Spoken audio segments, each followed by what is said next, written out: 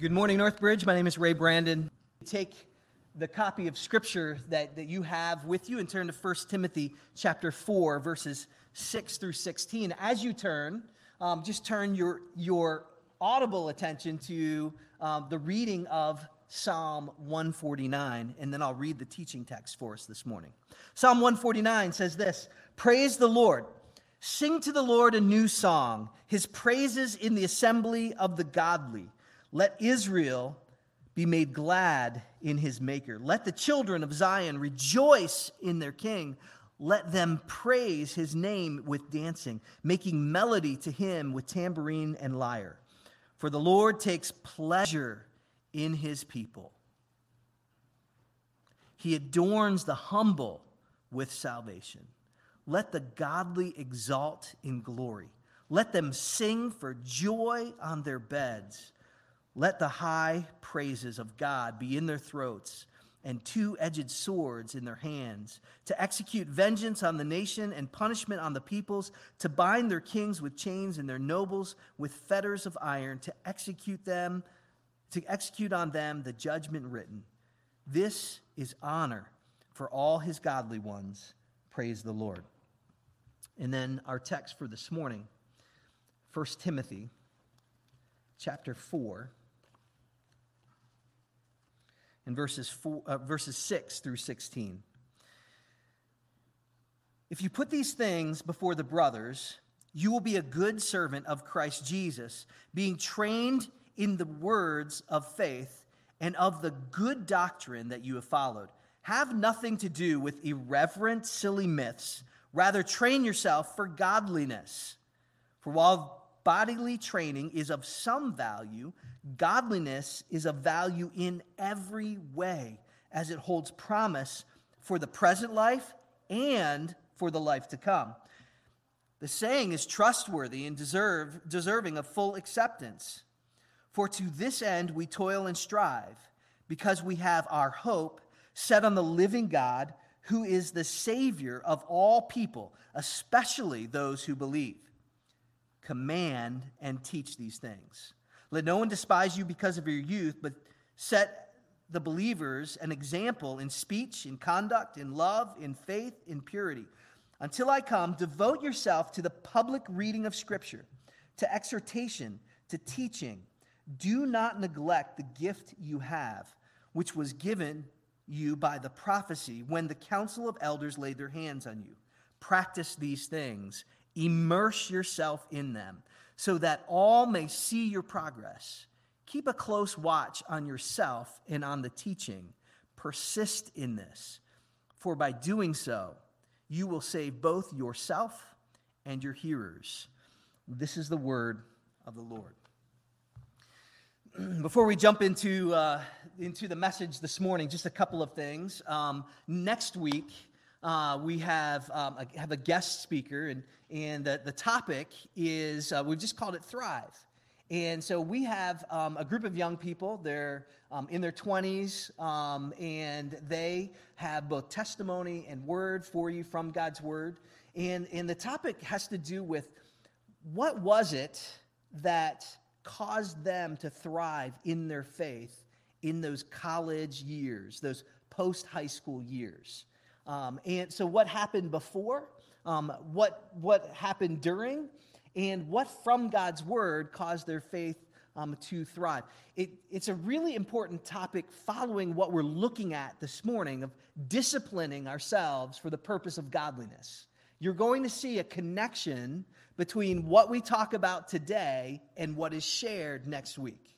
Okay, so in essence, today, and I hope I'm not stealing any of Caleb's thunder today, but essentially you're probably going to hear a similar message, but you're going to have the benefit next week is you're going to have all of the experience, all of that life experience that will, if I can say, like fill out the text with examples from individuals' lives during that particular time. And so this is important, not because that time of life is more important than any time of life. All seasons of life have unique challenges, but we can learn from all of them. We can learn from all of them. We can help one another through those seasons of life, either because we've been through them and have done well, or we have learned from the school of hard knocks and we've learned wisdom from the Scripture, or we can be looking forward. And we can be helping those that are walking with us. So I know that you will benefit from that. A couple of things that are happening at Northbridge. I know Grace mentioned there's a number of announcements, and there's Intro to Northbridge today that meets at 10:30 downstairs. So we'll meet in the intro classroom downstairs at 10:30. An important part of church is prayer. In fact, an important part of leadership and the shaping of leaders is praying. And so we want to challenge especially our men to pray. And so there's an individual here at Northbridge that's starting a new ministry. It's just called 10 Minutes of Prayer. It's one Sunday a month at 10:30, from 10:30 to 10:40 in the prayer room, where he's inviting men just to come in and pray for 10 minutes. So it's a way that we know that you pray in your small groups. I love my small group on Tuesdays, and we spend time in prayer there, and I know you do in your small groups, and you do at home. But it's a way that perhaps there can be some cross-pollination between men and leaders here in the church by praying just simply for a brief amount of time. We know that Northbridge is going through, as everyone is, going through some really difficult times, just given the circumstances that we're in. We've seen an uptick in the needs of individuals and families. And because of that, we are adding some pastoral counseling to our availability. So Nick Kellogg, who does pastoral counseling for Cornerstone Christian Counseling, is making available several time slots during the week here at church to counsel. So when Cody gets back and gets his feet on the ground, you'll see that in your response card. And you can take advantage of that. I just read a statistic that in the state of Michigan alone, counseling for elementary school students is up 40% over last year. And that indicates some of the pressure that's on individuals and families. And some of you are school teachers in here, and you're shaking your heads. Yes, those pressures that are available. So the church has a particular job and role, and that the Bible gives to the church, and we want to come alongside individuals and families and help them continue in their journey. Along with that, something that we've wished that we could do for years but have not been able to do that. On Sunday mornings, as we get into God's Word, there are times when people want to respond. They need somebody to pray with them, or they need some counseling. They need just to talk for a few minutes about what God is doing in their heart. And we've never had rooms available. And now we have space available. And so we are training up a number of couples to be that prayer response and to do some brief counseling as we respond to the Word of God. And so when that comes available, you'll hear me mention that if you'd like to talk to somebody about what God's doing in your heart through the Word of God this morning, you can slip out to the prayer room and just have somebody to pray with you. And so we're thankful that, especially for, we've heard Cody's name mentioned, that we have him and the things that he's done to help us facilitate ministry and be able to do those kinds of things. All right, let's get into the text this morning. I'm excited to preach. This is a great passage. It's immensely practical. Here in this text, we see three things, three considerations in this particular text this morning. The whole text is about how to train for godliness. Just look down in the passage. Notice a few things as you look at your Bibles. We'll get into the beginning of the passage, but I want to hit on that third point, because that's where we're going to spend the majority of time this morning, is actually that third point of disciplining yourself for godliness. Look at the passage. The first is a warning, but verse 7, it says, rather, it's a contrast word, train yourself for godliness. Right? Train yourself for godliness. And look at verse 8. It talks about bodily training being of some value. It's not of no value, it's of some value. But this godliness training is what? Valuable in every way. I hope that you leave this morning convinced of that fact, that you believe that godliness training, disciplining yourself for the purpose of godliness, does not have just a limited scope, but is valuable in everything. Right? We talk about how Christ impacts every area of our life. We tend as Western people to put that in a box. Religion on Sunday morning, no value outside of that. We tend to categorize it. But that's not what the Bible is this holistic approach to all of life, that it's relevant. Here it's saying, the Scripture is telling us that godliness is of value what? In every way, in every area of life. But there's some work to do, right? Verse 10, for this we toil and strive because we have our hope. We have our hope already set on the living God. And then Paul instructs Timothy. Paul is writing this particular letter to Timothy. And he says, command and teach these things. Right? So the role of pastors and elders in the church is to command that we discipline ourselves for godliness. That's pretty strong. You think about that. But it's not just a command. It's command and teach. Right? You can't just do one or the other. Those of you that are educators, you know this. Right? You just don't say, do your math. You have to show them how to do the math. In which case, if you're in my house, it's like, do the math. I can't show you how to do the math. I don't know. Help. Right? But you have to know how to do this yourself in order to help other people do it. Command and teach. This is written to a pastor. Right? This has application to pastors. It also has application to all of us. Because this is, by its very nature, pastors are to command and teach this. Now, already, right, even as you read this, like as American and Western people, what command, discipline, that word in the Greek for discipline, we get the word gymnasium from. Command this and teach it? Oh, wait a minute. That we press against that. Set out the options for me, please. That's what we want. But not command and teach, but that's what the Scripture says. And then notice in verse 15, it says, practice these things. Practice these things. I'm gonna put somebody on the spot. I don't normally do this, but he's a strong young man. Hey, Hudson. How often do you practice the violin? A lot. Mom and Dad tell you to practice? Practice. Probably every day Hudson practices his violin. Go practice. Because what happens if you don't practice, Hudson? Yeah, you lose. He's telling you, practice these things. And then notice what he says. Immerse yourself in them. So that what? All may see your progress. And then he tells Timothy this particular, keep a close watch on yourself and your teaching.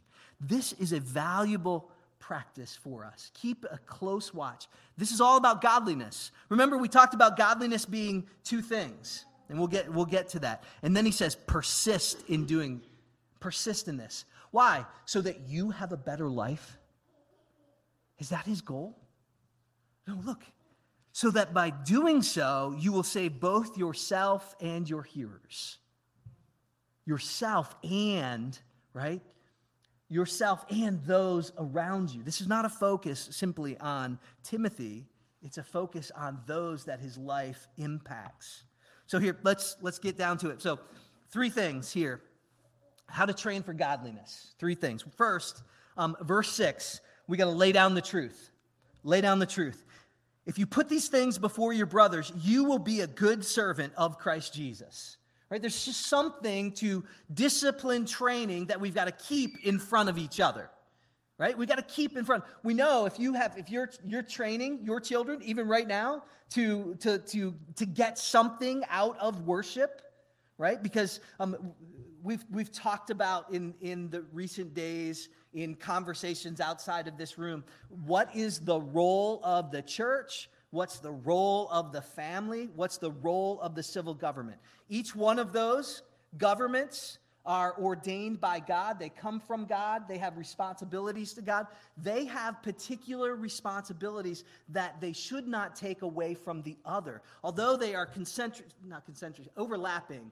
Venn diagram, right? Am I getting that right? Right? Yeah, Venn diagram. They have overlapping areas. They got to be careful that they don't trample on those other areas. Right? So he's saying here, persist in these things. Keep these things before your brothers, and you will be a good servant of Jesus. There's certain things the church is called to do. All of them, all of these forms of government are supported by another form of government that God has ordained. And it's what we're talking about this morning. It's called self-government. It's called self-government. Right? That's why redemption is so very important. That's why I could like jettison into a whole nother topic from here. I'm holding myself in because we got a text in front of us that we have to teach. But listen, if we're not training ourselves for godliness, guess what begins to fall? Well, the family begins to fall usually first, and then the church, and then civil government, right? Because it is self-governance. It's the work of God in your life, right? The transformation of a person's heart. We call that the gospel, the good news. And he's saying, look, lay this down for each other, and especially pastors. Keep the truth in front of people.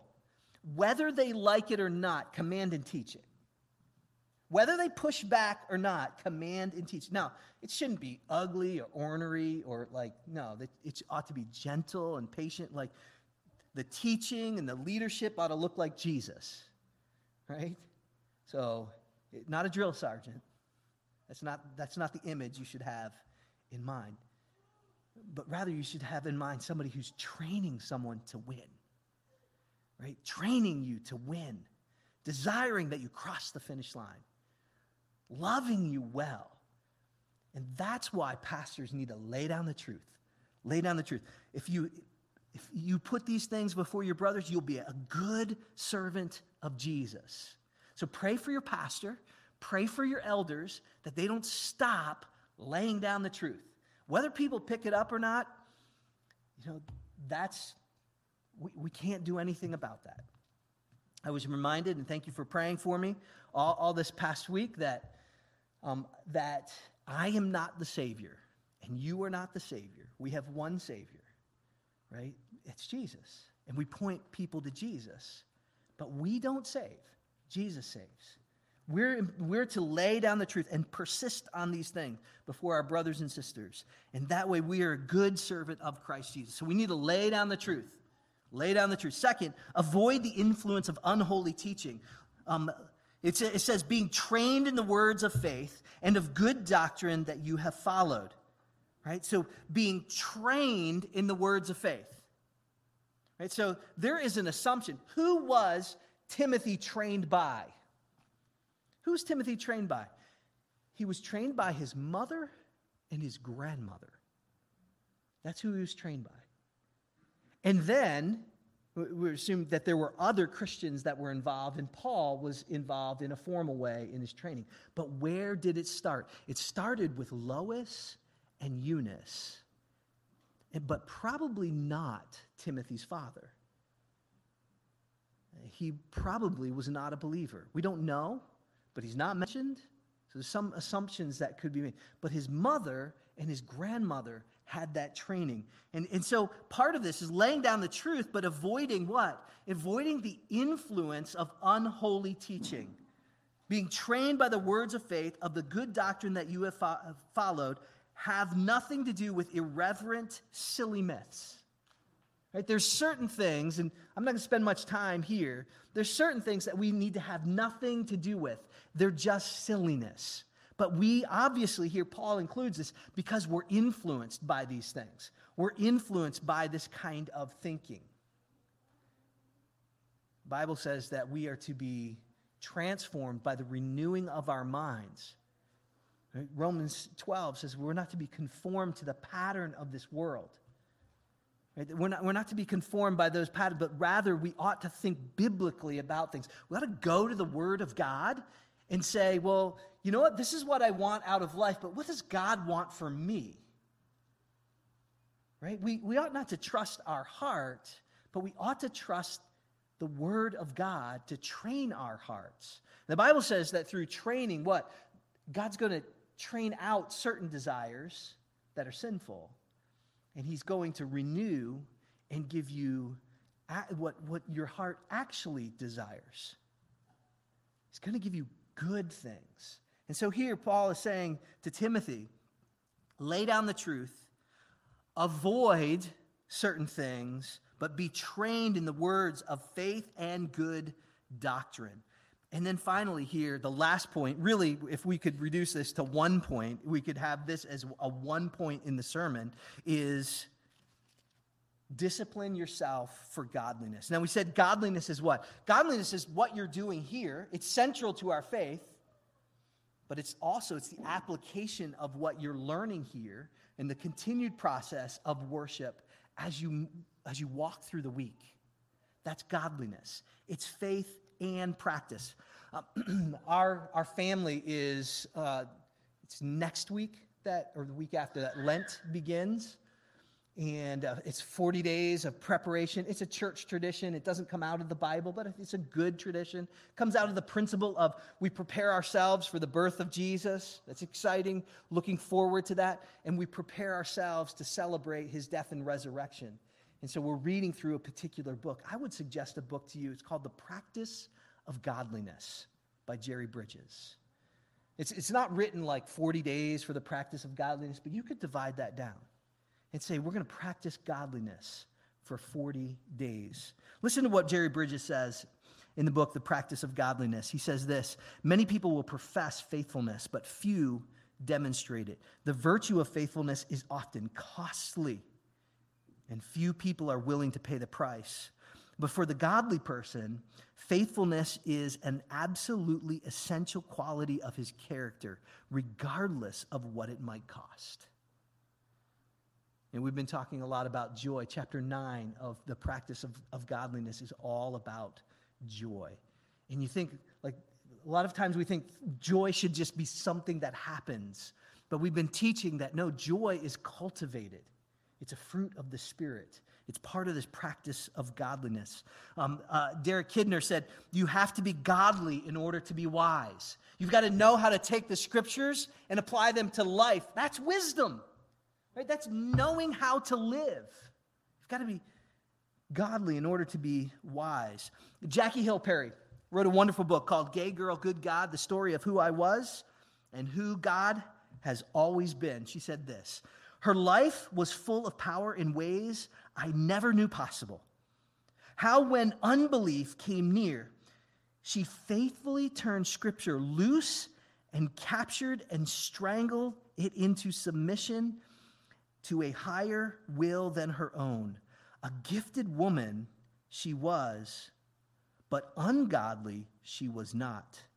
I have known many a person with glorious gifts and satanic lives, but this woman showed me that knowing God was more about knowing him and doing things for him.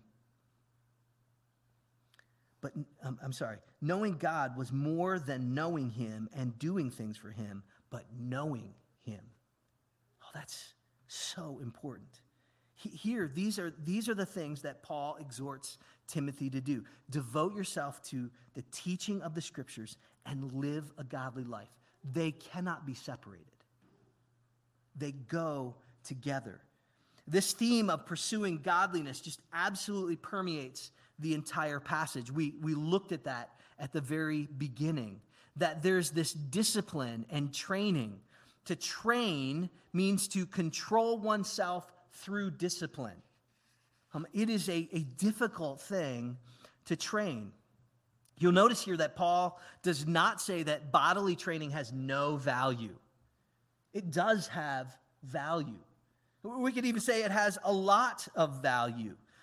However, there is a limit to bodily training. The far greater value is training in godliness.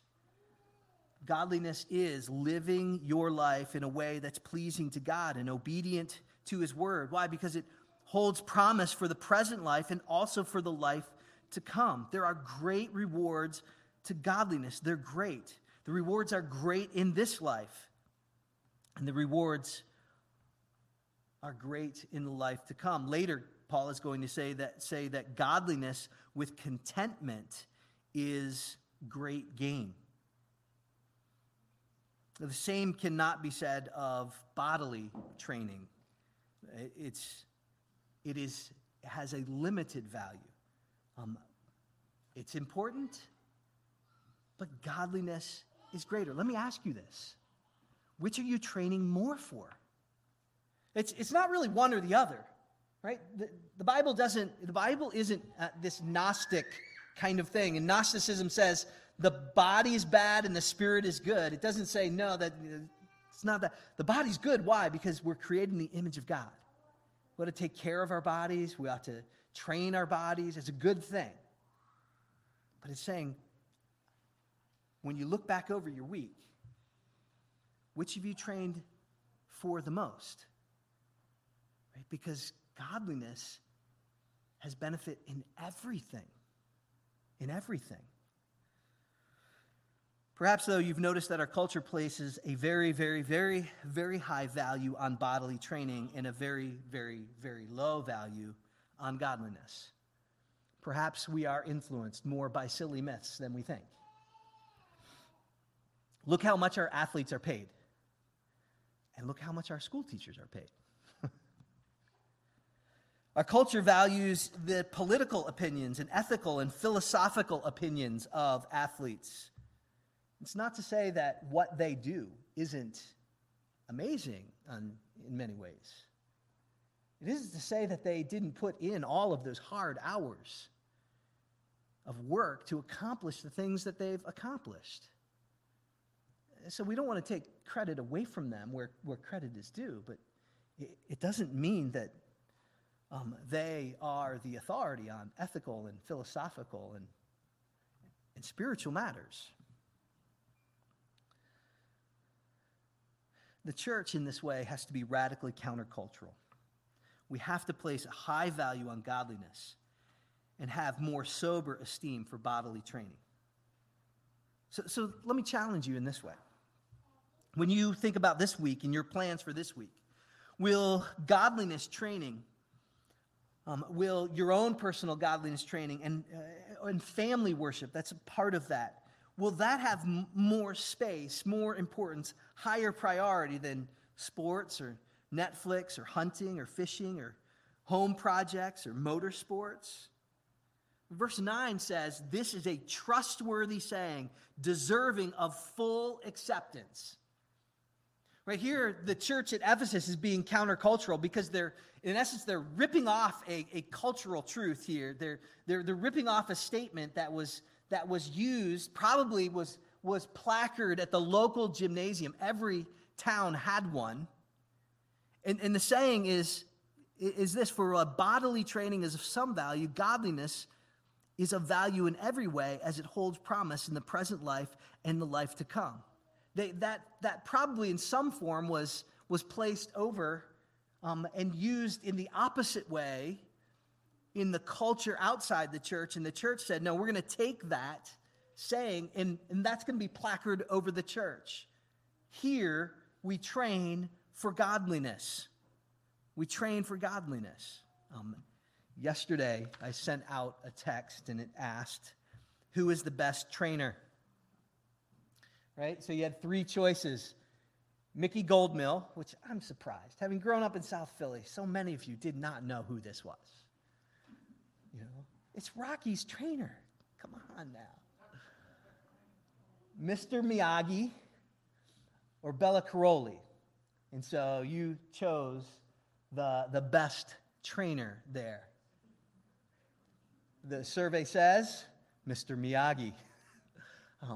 But you think about all of those individuals. What do they have in common? What do they have in common? Right? They are, this is what Paul's getting at as he writes to a pastor. But it applies to households. Remember, the household of faith is made up of households. And so there needs to be leadership in those households. In fact, the training for pastors and elders is the house. Right? So there's application here. What kinds of training is happening in the church? What kinds of training is happening in the household? Right? So household training is what the church is built on. The church cannot build out what is not happening in the home. It's not the church's responsibility, and you go back to Scripture and you can read that clearly. The church builds out what's happening in the home. Now, it is to command and teach these things. But we need to raise up people who train. People who will, training, it has this idea of repetition. It's a daily thing, right? I've never been to the gym. I want to go to the gym where they say, okay, here's the weights. They're really light, and all you have to do is 1 rep once a week. I'm good. It doesn't happen. They get there and they say, here, 50 times. What? My gym that I go to, it's like, it's a lesson in humility for me, personally. Because there are those that are older and look different than I do who way outperform. When I'm like, how do you do that? I'm going to go hide in the corner. Right? You have to do it all the time. Why? Why are they better than... Well, because they trained. They trained. Godliness, it's the same principle. When you think about this, and we ask, who's the best trainer? Where do you rank as a trainer? Where do you rank in training for godliness? Are you training for godliness? Are you working hard at it? Are you striving to think and speak and act in ways that are pleasing to God in obedience to His word? Are you training for godliness with the kind of intensity that a runner trains for a marathon or a boxer trains for a fight? Does it have that kind of intensity? And there's a 4 in this passage. Did you catch that? Did you catch that the fact that there is this 4, it says, or because, for to this end, verse 10, we toil and strive because, a reason, we have set our hope on the living God. Okay, so the 4 works in 2 directions. One, it says, if someone has put their hope in the living God, there's going to be evidence in their life because they're doing what? They're training. And it works in another direction. The reason that this person is training is not because they think that they're really good, but they actually know that they're a sinner and they need the grace of God and that it comes through Jesus Christ alone. Right? We understand, when we talk about the gymnasium of training, do you even enter that gymnasium? No, the Bible says you're outside the door, dead in your trespasses and sin. It's God that makes you alive and then able now to train. And so when you understand that, can you imagine this? What if you were a person who had a terminal diagnosis last week? And then was in a car accident, and you lost all the ability of your faculties, your arms and legs, and even mental faculties, and but your dream was to do this thing, to climb Mount Everest, right? And some whiz bang of a doctor came in and said, "Well, I've got the solution," and then he does his work, and all of a sudden, no longer you're terminal. And you have the use of all of your arms and legs and mental faculties, and you can climb Mount Everest. What do you say when you get to the top? I did it. I've arrived. What do you say every step of the way? What do we say as Christians as we train? Oh, but the grace of God in my life. I was dead in my trespasses and sins. Why do I train? Because of gratitude for what Christ has done for me. That's what Paul is calling Timothy, and he's calling us to do. But frankly, sometimes we do not progress in godliness because it's not about even training. We only try. That's why I said I'm a good trier. But what we need to train, we need to train, not try. Oh, that didn't work. As a pastor, time and time again, and I talked about doing counseling, and Nick can tell you this. People will come to counseling, and you help them see a path forward. They discover that path oftentimes through the words of Scripture and wisdom, and they say, yeah, this is the thing to do, and then they leave, and what happens? They try a little bit, and then they come back and say, yeah, that didn't work. Well, it's because you didn't train, right? You didn't train. Now, I'm not saying that happens in every case, in all things. But oftentimes that happens in our lives. We're far too complacent with our thoughts, words, and deeds. We have to train for godliness, brothers and sisters. Listen to Jerry Bridges again. He says, it is possible to be very orthodox in one's doctrine and very upright in one's behavior and still not be godly. Because many people are orthodox and upright, but they are not devoted to God. They're devoted to something else. They may be devoted to their orthodoxy or their standards of moral conduct, but oftentimes they're ultimately devoted to something else in their life. Verse 10 says this, "For to this end we toil and strive because we have set our hope on the living God, who is the Savior of all people, especially those who believe." Toil means to engage in hard work and implies difficulties and trouble. Are you striving in this way? Are you fighting that good fight, or have you grown soft and complacent in a spiritual way? I'm going to wrap this up because our time is done, and we need to move to response this morning. This passage is written to a pastor. I'm thankful for the pastors that we have here who train for godliness. When you look at their lives and see godliness in their lives, in what they're doing, that they have made sacrifices to train, to lead in their homes, and to lead our church. I conferred with John Heatbrink about this. Sorry, Mark, I didn't talk with you. But I know this, and I asked John permission to share this, and he was very reluctant. So we can see his life and what he does and what he does. And what you're going to see in your pastors is that we have our flaws, right? But I want you to know that these men are training in godliness. Just as Paul writes to Timothy and says, set an example, we're blessed here to have men who train in godliness. John Heatbrink's passed up promotions.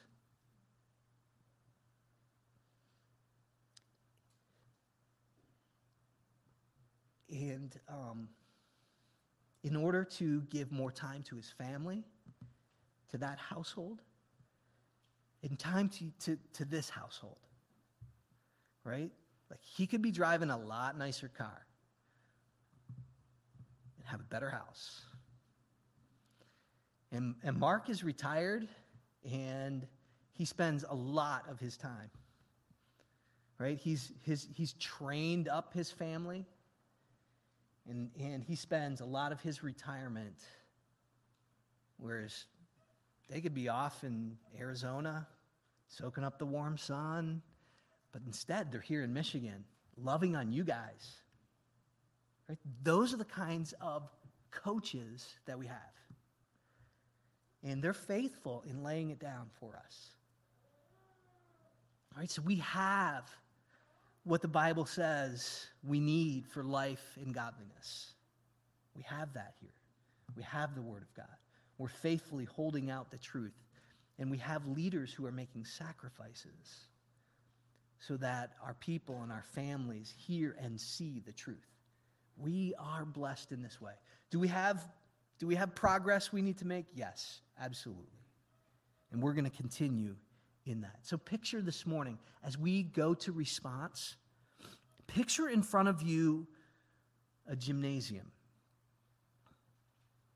God's provided. You were dead, but the gospel has made you alive.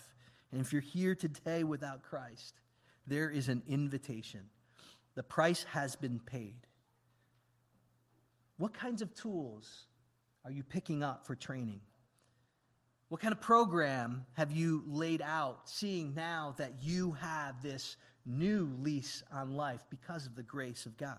Do you have a coach? As the Bible said here, if you're training, people can see your progress. How about your character? What about your prayer life? The Bible calls us by grace, and only by the grace of God, to train, to discipline ourselves for the purpose of godliness. Listen, this is not so that you and I can be better people. That's not the point of this passage. It's for the glory of God, but even as the focus was, Timothy, watch your life in doctrine so that you will save yourself, what? And those around you. That's the way this good news always works. You and I are the channel of God's grace. We're not here this morning for ourselves. We're here for those that are in the room, and all of us are in the room and at home for those who are not in the room, right? We're here for our community. We're here to love and make known the glory and grace of Jesus. That's what he's called us to. But if we're going to do that and do that well, we have to discipline ourselves, train for the purpose of godliness. We're going to give you the next few moments before we come to the table of communion to respond. There's the Northbridge app, and you can go to www.northbridge.me. Please leave a prayer request. We'd love to pray for you. If we can help you become disciplined in your training, if you need some counseling, that's all that is. Like if you need, to say, hey, this is my life. This is what's happening in my life, and I need some help. I'm stuck. Like, we're working together as a community to provide those kinds of tools so we can help you and your family move forward. Why? Well, because of God's great gift and because of the promise here in this passage. That it's of great benefit in all of your life, and it's of great benefit for God's glory and for your joy in this life and in the life to come. That's why we lay this down, command and teach, because we love you, because God loves you. Let's respond today to the teaching of the Word of God together.